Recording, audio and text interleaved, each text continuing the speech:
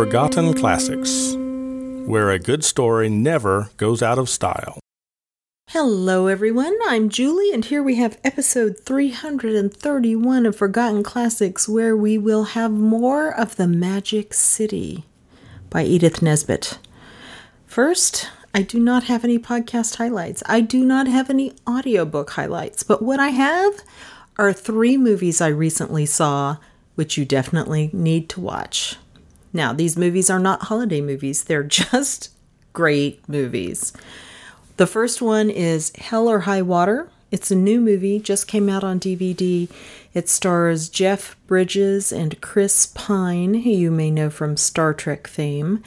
And it is definitely a much smaller movie than a Star Trek movie. It is about 2 brothers whose land is about to be taken away by the bank. This is set in modern times in West Texas. And their mother did one of those reverse mortgage things when she was really sick, and now she's dead, and they want to hang on to the land for a reason that I will not tell you because it comes up later in the movie. But they decide to get it by robbing branches of the bank that did what they considered to be an unfair deal with their mother. And Jeff Bridges is a Texas Ranger who is close to retirement, and he doesn't want to let this one go. So yeah, we've got a few cliches going on, but it's handled in a really great way. It's a good story, good acting, well directed, and it seems very true to life for that part of the country. So definitely try that. Now I have 2 old movies for you. One is called The Train, and it's a World War II action thriller sort of a movie that few people have heard of. I mean, we got done watching this and my husband said, "Why have I never heard of this movie before? This was so good." It stars Burt Lancaster, and he is the station master of a railway station in Paris. Yes, he's French, and yes, he does not change his accent. Half these Frenchmen in this movie are definitely Americans. This is from the days, like maybe 1965 or so is when it was made, when they didn't worry about you changing your accent. They figured everybody could just stretch their imaginations a little. But back to what I was saying. He discovers that there is a German officer who, now that the Allies are maybe a week away from taking Paris, has loaded up all this art on a train and wants to get it to Germany. Burt Lancaster is appealed to by the French underground to uphold the national cultural heritage by stopping them from taking the art. And so what happens is you have this really interesting movie that is not only about outwitting the Germans, but it also kind of starts to bring up the question of when is art or culture or identity more important than lives? How do you weigh that? So it's really well done. Then the third movie is one that we wouldn't have watched if Rose wasn't here, just because she got it from her Netflix DVD queue. It's called The Petrified Forest. It's a famous movie. I'd heard of it, but I didn't know anything about it. And if you just read the description, it does not sound very promising. It's something like a hobo is at an isolated gas station when a gangster comes in and holds everyone hostage. Sounds terrible. But what it is a 1935 movie with Leslie Howard as the guy who's walking across the country. Betty Davis is the teenage daughter of the gas station owner who's dying to see Paris. And Humphrey Bogart is the gangster, and this was Humphrey Bogart's breakout role. Everyone sat up and suddenly noticed, who is this actor? That's why Rose got it. She wanted to see what it was like. What we were surprised to find is how modern it felt in a lot of ways. So it's developed from a play, and you can kind of tell because halfway through I was like, oh, they're never leaving the gas station. Oh, it was from a play. Got it. But it's so interesting. It's so well done. It's funny. It's thoughtful. It really shows you both Leslie Howard's skill and Humphrey Bogart's skill. Because Humphrey Bogart kind of starts off as this gangster who you're like, yeah, he's a gangster, so what? But as he begins to relate to what Leslie Howard's character is saying, there are flashes of connection, and those are done extremely subtly. It's really good. And they say it's the precursor to film noir and American gangster movies. Because before then, gangster movies were all about the mafia, the mob in this country. So, 3 great movies, and I hope you enjoy them. We've been having a great time lately because Rose being in town not only influences movies, of course, but the things we cook, because she joins in with the cooking, just the feeling of everything. And Hannah and Mark came over last night, Hannah and her husband Mark, and we played games, and they brought appetizers that they'd learned in this class from this Venetian chef, and it was just so much fun. So I just had to throw that in there because it was such a great night, and I wanted to share it with everybody. It was like a little early taste of Christmas since Rose is here, and we're all having so much fun. And we've started putting Christmas carols on, which I cannot believe I forgot to do until now. But 2 weeks ahead of Christmas isn't too bad, right? That's just long enough to really get you in the mood before the big day. And since I practice Advent, it doesn't hurt to have the first couple weeks of Advent as kind of a bit more reflective time, and then this is the preparation time, when you're starting to really think about what's going to happen. My husband and I went shopping down in the Knox-Henderson area of Dallas, just walking up and down the streets, looking in the shops, trying to find unique things for people. We did not succeed very much, but we still had a lot of fun doing Christmas shopping together. So it was a lovely beginning to our Christmas season, what with remembering Christmas music and Hannah and Mark coming over and all that fun. So I hope you're having a similar happy time getting ready for Christmas. Now let's get back to another magical time, or place, shall I say. Let's get back to the Magic City. I loved the Maisie Carpet chapter for several reasons. I loved the fact that Mr. Noah was saying, well, everything doesn't have to be dangerous. I mean, we just have some things that need to be done that we can't handle. Like this carpet. It's very annoying. So that was great because it wasn't something that was set up to test Philip, but it did test him because Lucy knew the answer and he had to give her credit as well as letting her do it. So I really did like that. And did you like the fact that they had the banquet, because it was business first, then pleasure, and it was all the wooden food like doll's house food, so they couldn't eat it. They just had to let it go by while they're getting hungrier and hungrier. And then they have tea, which is for pleasure, business before pleasure. So the pleasure is the bread and milk that they have. That cracked me up. I don't know why, because it was just such a whimsical thing to do, but I really did like it. Now, on to the next quest. And as you can tell from the title, lions. Sounds very dangerous. Plus, I do not trust that pretenderette. I just feel like she's going to show up everywhere she can and thrust a spoke in their wheels. So I can't wait to see what happens. Let's dive in.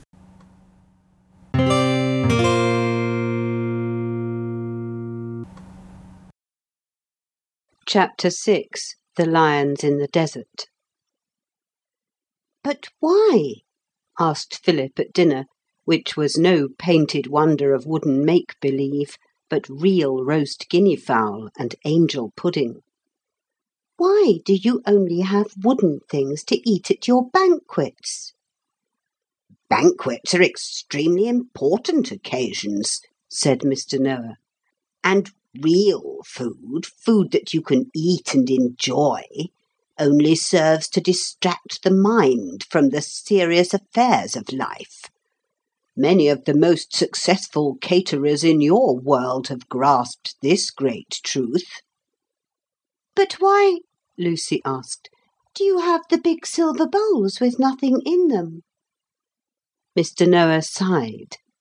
"Oh, the bowls are for dessert," he said. "But there isn't any dessert in them," Lucy objected. "No," said Mr. Noah, sighing again. "That's just it. There is no dessert. There has never been any dessert. Will you have a little more angel pudding?" It was quite plain to Lucy and Philip that Mr. Noah wished to change the subject, which for some reason was a sad one, and with true politeness they both said, "Yes, please," to the angel pudding offer, though they had already had quite as much as they really needed. After dinner, Mr. Noah took them for a walk through the town to see the factories, he said. This surprised Philip, who had been taught not to build factories with his bricks because factories were so ugly. But the factories turned out to be pleasant, long, low houses with tall French windows opening into gardens of roses, where people of all nations made beautiful and useful things, and loved making them. And all the people who were making them looked clean and happy. "I wish we had factories like those," Philip said. "Our factories are so ugly. Helen says so." "That's because all your factories are money factories," said Mr. Noah, "though they're called by all sorts of different names. Everyone here has to make something that isn't just money or for money, something useful and beautiful." "Even you?" said Lucy. "Even I," said Mr. Noah. "What do you make?" The question was bound to come. "Laws, of course," Mr. Noah answered in some surprise. "Didn't you know I was the chief judge?" "But laws can't be useful and beautiful, can they?" "They can certainly be useful," said Mr. Noah. "And," he added with modest pride, "my laws are beautiful. What do you think of this? Everybody must try to be kind to everybody else. Anyone who has been unkind must be sorry and say so." "It seems all right," said Philip, "but it's not exactly beautiful." "Oh, don't you think so?" said Mr. Noah, a little hurt. "It mayn't sound beautiful, perhaps. I never could write poetry, but it's quite beautiful when people do it." "Oh, if you mean your laws are beautiful when they're kept," said Philip. "Beautiful things can't be beautiful when they're broken, of course," Mr. Noah explained. "Not even laws. But ugly laws are only beautiful when they are broken. That's odd, isn't it? Laws are very tricky things." "I say," Philip said suddenly, as they climbed one of the steep flights of steps between trees in pots, "couldn't we do another of the deeds now? I don't feel as if I'd really done anything today at all. It was Lucy who did the carpet. Do tell us the next deed." "The next deed," Mr. Noah answered, "will probably take some time. There's no reason why you should not begin it today, if you like. It is a deed peculiarly suited to a baronet. I don't know why," he added hastily. "It may be that it is the only thing that baronets are good for. I shouldn't wonder. The existence of baronets," he added musingly, "has always seemed to the thoughtful to lack justification. Perhaps this deed which you will begin today is the wise end to which baronets were designed." "Yes, I dare say," said Philip. "But what is the end?" "I don't know," Mr. Noah owned, "but I'll tell you what the deed is. You've got to journey to the land of the dwellers by the sea, and by any means that may commend itself to you, slay their fear." Philip naturally asked what the dwellers by the sea were afraid of. "That you will learn from them," said Mr. Noah, "but it is a very great fear." "Is it something we shall be afraid of too?" Lucy asked, and Philip at once said, oh, then she really did mean to come, did she? But she wasn't to if she was afraid. Girls weren't expected to be brave. "They are here," said Mr. Noah. "The girls are expected to be brave and the boys kind." "Oh," said Philip doubtfully. And Lucy said, "Of course I meant to come. You know you promised." So that was settled.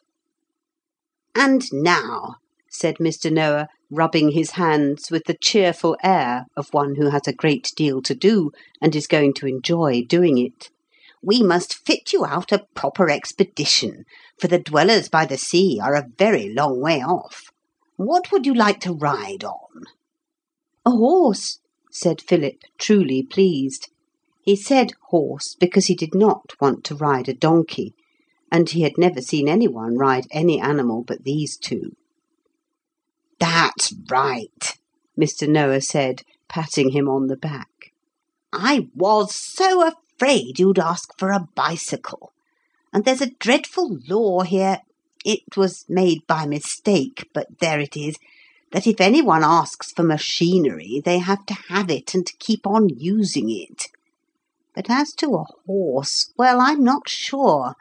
You see, you have to ride right across the Pebbly Waste, and it's a good 3 days' journey.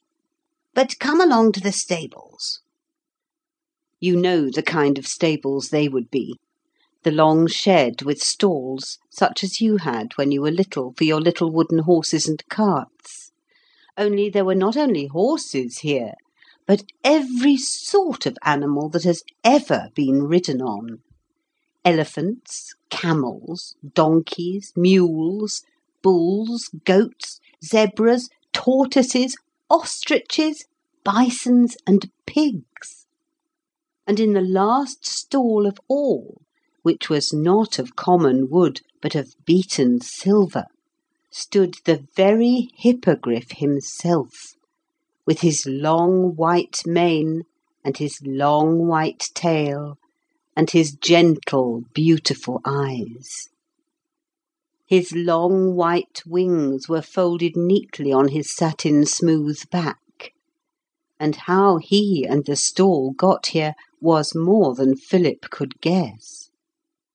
All the others were Noah's Ark animals, alive, of course, but still Noah's Arky beyond possibility of mistake. But the Hippogriff was not Noah's Ark at all. "He came," Mr. Noah explained, "out of a book, one of the books you used to build your city with." "Can't we have him?" Lucy said. "He looks such a darling." And the Hippogriff turned his white velvet nose and nuzzled against her in affectionate acknowledgment of the compliment.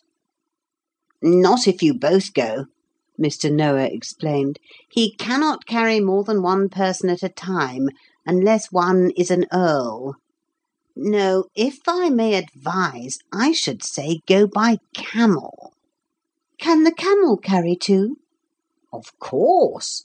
He is called the Ship of the Desert," Mr. Noah informed them.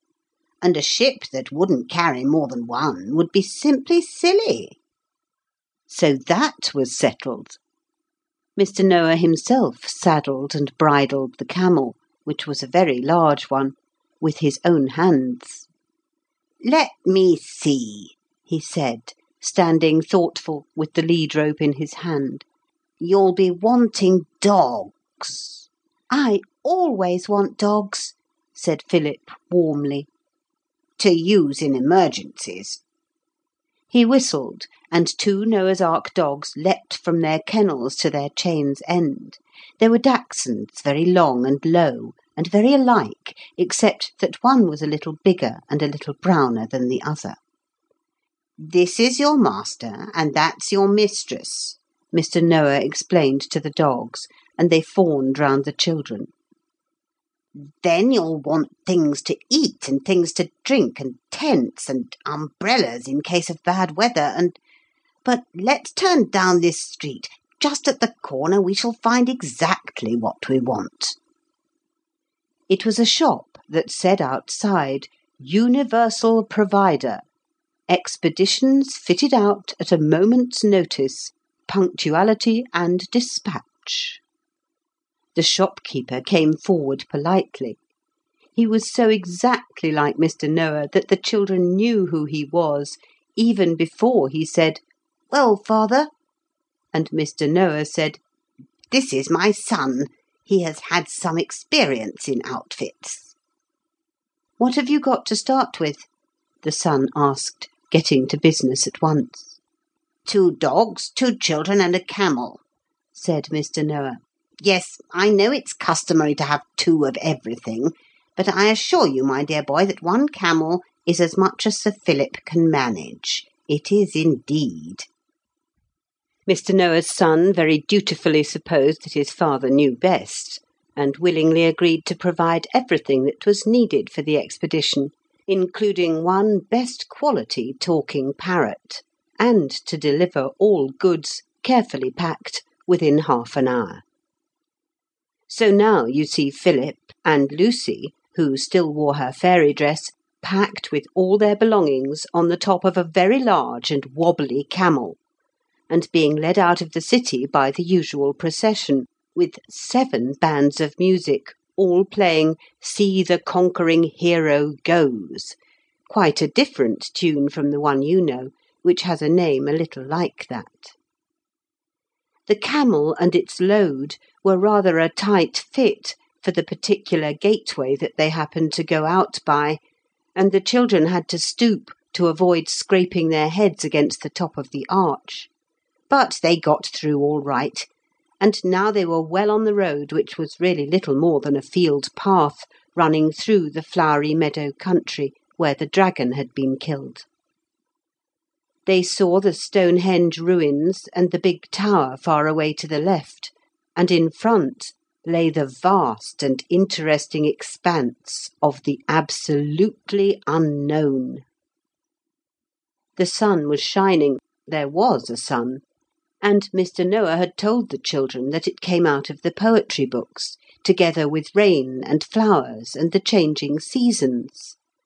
And in spite of the strange, almost tumble, "No, it's all right, but you'd better look out" way in which the camel walked, the 2 travellers were very happy.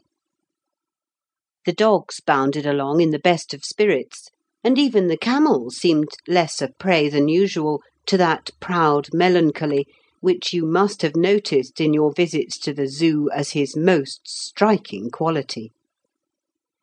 It was certainly very grand to ride on a camel, and Lucy tried not to think how difficult it would be to get on and off. The parrot was interesting too. It talked extremely well. Of course, you understand that if you can only make a parrot understand, it can tell you everything you want to know about other animals, because it understands their talk quite naturally and without being made. The present parrot declined ordinary conversation, and when questioned, only recited poetry of a rather dull kind that went on and on. "Arms and the man I sing," it began, and then something about haughty Juno. Its voice was soothing, and riding on the camel was not unlike being rocked in a very bumpety cradle. The children were securely seated in things like padded panniers, and they had had an exciting day. As the sun set, which it did quite soon, the parrot called out to the nearest dog, "I say, Max, they're asleep." "I don't wonder," said Max, "but it's all right. Humpty knows the way." "Keep a civil tongue in your head, you young dog, can't you?" said the camel grumpily. "Don't be cross, darling," said the other dog, whose name was Brenda, "and be sure you stop at a really first-class oasis for the night. But I know we can trust you, dear." The camel muttered that it was all very well, but his voice was not quite as cross as before. After that, the expedition went on in silence through the deepening twilight. A tumbling, shaking, dumping sensation, more like a soft railway accident than anything else, awakened our travellers, and they found that the camel was kneeling down. "Off you come," said the parrot. "And make the fire and boil the kettle." "Polly, put the kettle on," Lucy said absently, as she slid down to the ground, to which the parrot replied, "Certainly not. I wish you wouldn't rake up that old story. It was quite false. I never did put a kettle on, and I never will." Why should I describe to you the adventure of camping at an oasis in a desert? You must all have done it many times, or if you have not done it, you have read about it. You know all about the well and the palm trees and the dates and things. They had cocoa for supper. It was great fun, and they slept soundly and awoke in the morning with a heart for any fate, as a respectable poet puts it. The next day was just the same as the first, only instead of going through fresh green fields, the way lay through dry yellow desert. And again the children slept, and again the camel chose an oasis with remarkable taste and judgment. But the second night was not at all the same as the first, for in the middle of it the parrot awakened Philip by biting his ear, and then hopping to a safe distance from his awakening fists and crying out, "Make up the campfire! Look alive! It's lions!" The dogs were whining and barking, and Brenda was earnestly trying to climb a palm tree. Max faced the danger, it is true, but he seemed to have no real love of sport. Philip sprang up and heaped dead palm scales and leaves on the dying fire. It blazed up, and something moved beyond the bushes. Philip wondered whether those pairs of shining things, like strayed stars, that he saw in the darkness could really be the eyes of lions. "What a nuisance these lions are, to be sure," said the parrot. "No, they won't come near us while the fire's burning. But really, they ought to be put down by law." "Why doesn't somebody kill them?" Lucy asked. She had wakened when Philip did, and after a meditative minute had helped with the palm scales and things. "It's not so easy," said the parrot. "Nobody knows how to do it. How would you kill a lion?" "I don't know," said Philip. But Lucy said, "Are they Noah's Ark lions?" "Of course they are," said Polly.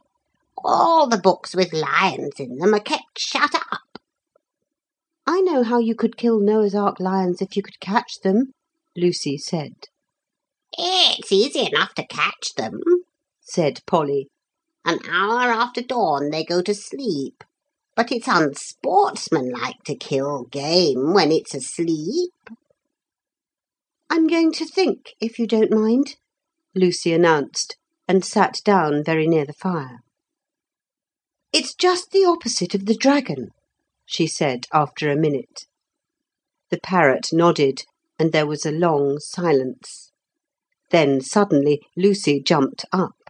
"I know," she cried. "Oh, I really do know. And it won't hurt them either. I don't mind a bit killing things, but I do hate hurting them. There's plenty of rope, I know." There was. "Then when it's dawn, we'll tie them up, and then you'll see." "I think you might tell me," said Philip, injured. "No, they may understand what we say. Polly does." Philip made a natural suggestion. But Lucy replied that it was not manners to whisper, and the parrot said that it should think not, indeed. So sitting by the fire, all faces turned to where those strange twin stars shone, and those strange hidden movements and rustlings stirred, the expedition waited for the dawn. Brenda had given up the tree-climbing idea, and was cuddling up as close to Lucy as possible. The camel, who had been trembling with fear all the while, tried to cuddle up to Philip, which would have been easier if it had been a smaller kind. instead of being, as it was, what Mr. Noah's son, the universal provider, had called an outsize in camels. And presently dawn came. Not slow and silvery as dawns come here, but sudden and red, with strong level lights, and the shadows of the palm trees stretching all across the desert. In broad daylight, it did not seem so hard to have to go and look for the lions. They all went, even the camel pulled himself together to join the lion hunt, and Brenda herself decided to come rather than be left alone. The lions were easily found. There were only 2 of them, of course, and they were lying close together, each on its tawny side, on the sandy desert at the edge of the oasis. Very gently the ropes with slip knots were fitted over their heads, and the other end of the rope passed round a palm tree.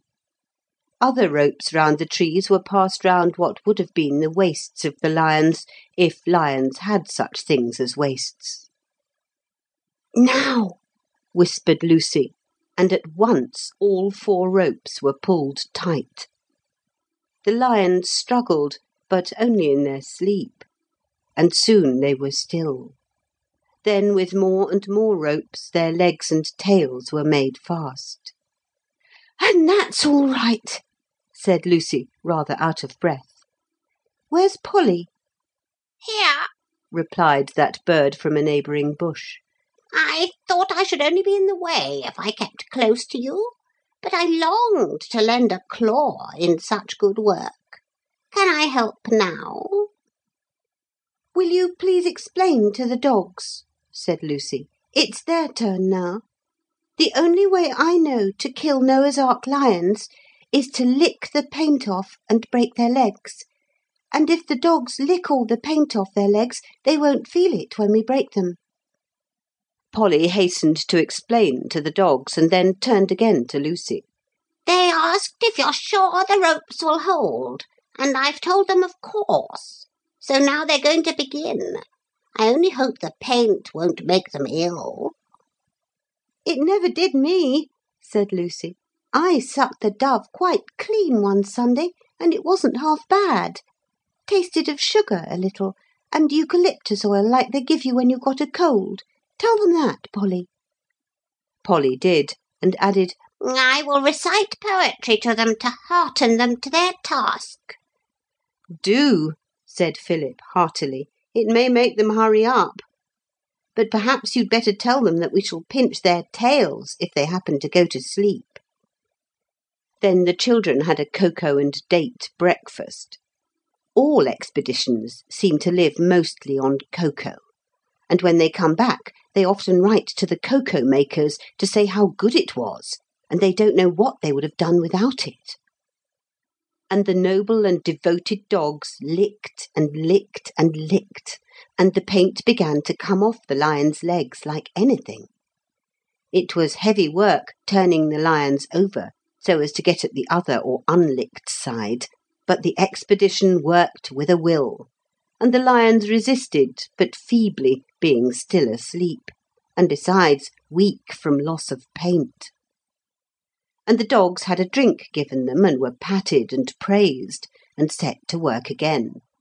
And they licked and licked for hours and hours, and in the end all the paint was off the lions' legs, and Philip chopped them off with the explorer's axe, which that experienced provider, Mr. Noah's son, had thoughtfully included in the outfit of the expedition.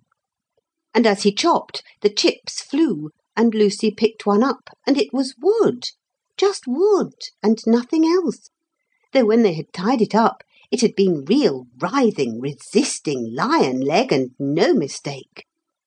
And when all the legs were chopped off, Philip put his hand on a lion body, and that was wood too. So the lions were dead indeed. "It seems a pity," he said. "Lions are such jolly beasts when they are alive." "I never cared for lions myself," said Polly. And Lucy said, "Never mind, Phil. It didn't hurt them anyway." and that was the first time she ever called him Phil. All right, Lou, said Philip. It was jolly clever of you to think of it, anyhow. And that was the first time he ever called her Lou. They saw the straight, pale line of the sea for a long time before they came to the place of the dwellers by the sea. For these people had built their castle down on the very edge of the sea, and the pebbly waste rose and rose to a mountain that hid their castle from the eyes of the camel riders who were now drawing near to the scene of their next deed. The pebbly waste was all made of small slippery stones, and the children understood how horrid a horse would have found it. Even the camel went very slowly, and the dogs no longer frisked and bounded, but went at a foot's pace, with drooping ears and tails. I should call a halt if I were you, said Polly. We shall all be the better for a cup of cocoa. And besides... Polly refused to explain this dark hint, and only added, Look out for surprises. I thought, said Philip, draining the last of his second mug of cocoa, I thought there were no birds in the desert except you, and you're more a person than a bird, but look there. Far away across the desert a moving speck showed, high up in the blue air. It grew bigger and bigger, plainly coming towards the camp. It was as big as a moth now as big as a teacup, now as big as an eagle, and... But it's got 4 legs, said Lucy. Yes, said the parrot. It would have, you know. It is the hippogriff. It was indeed that magnificent wonder. Flying through the air with long sweeps of his great white wings, the hippogriff drew nearer and nearer, bearing on his back. What? It's the Pretenderette, cried Lucy, and at the same moment Philip said, It's that nasty motor thing. It was. The hippogriff dropped from the sky to the desert below as softly as a butterfly alighting on a flower, and stood there in all his gracious whiteness. And on his back was the veiled motor lady. So glad I've caught you up, she said in that hateful voice of hers. Now we can go on together. I don't see what you wanted to come at all for, said Philip downrightly. Oh, don't you? She said, sitting up there on the hippogriff, with her horrid motor veil fluttering in the breeze from the now hidden sea. Why, of course I have a right to be present at all experiments. There ought to be some responsible grown-up person to see that you really do what you're sure to say you've done. Do you mean that we're liars? Philip asked hotly. I don't mean to say anything about it, the Pretenderette answered with an unpleasant giggle. But a grown-up person ought to be present. She added something about a parcel of birds and children, and the parrot ruffled his feathers till he looked twice his proper size. Philip said he didn't see it. Oh, but I do, said the Pretenderette. If you fail, then it's my turn, and I might very likely succeed the minute after you'd failed.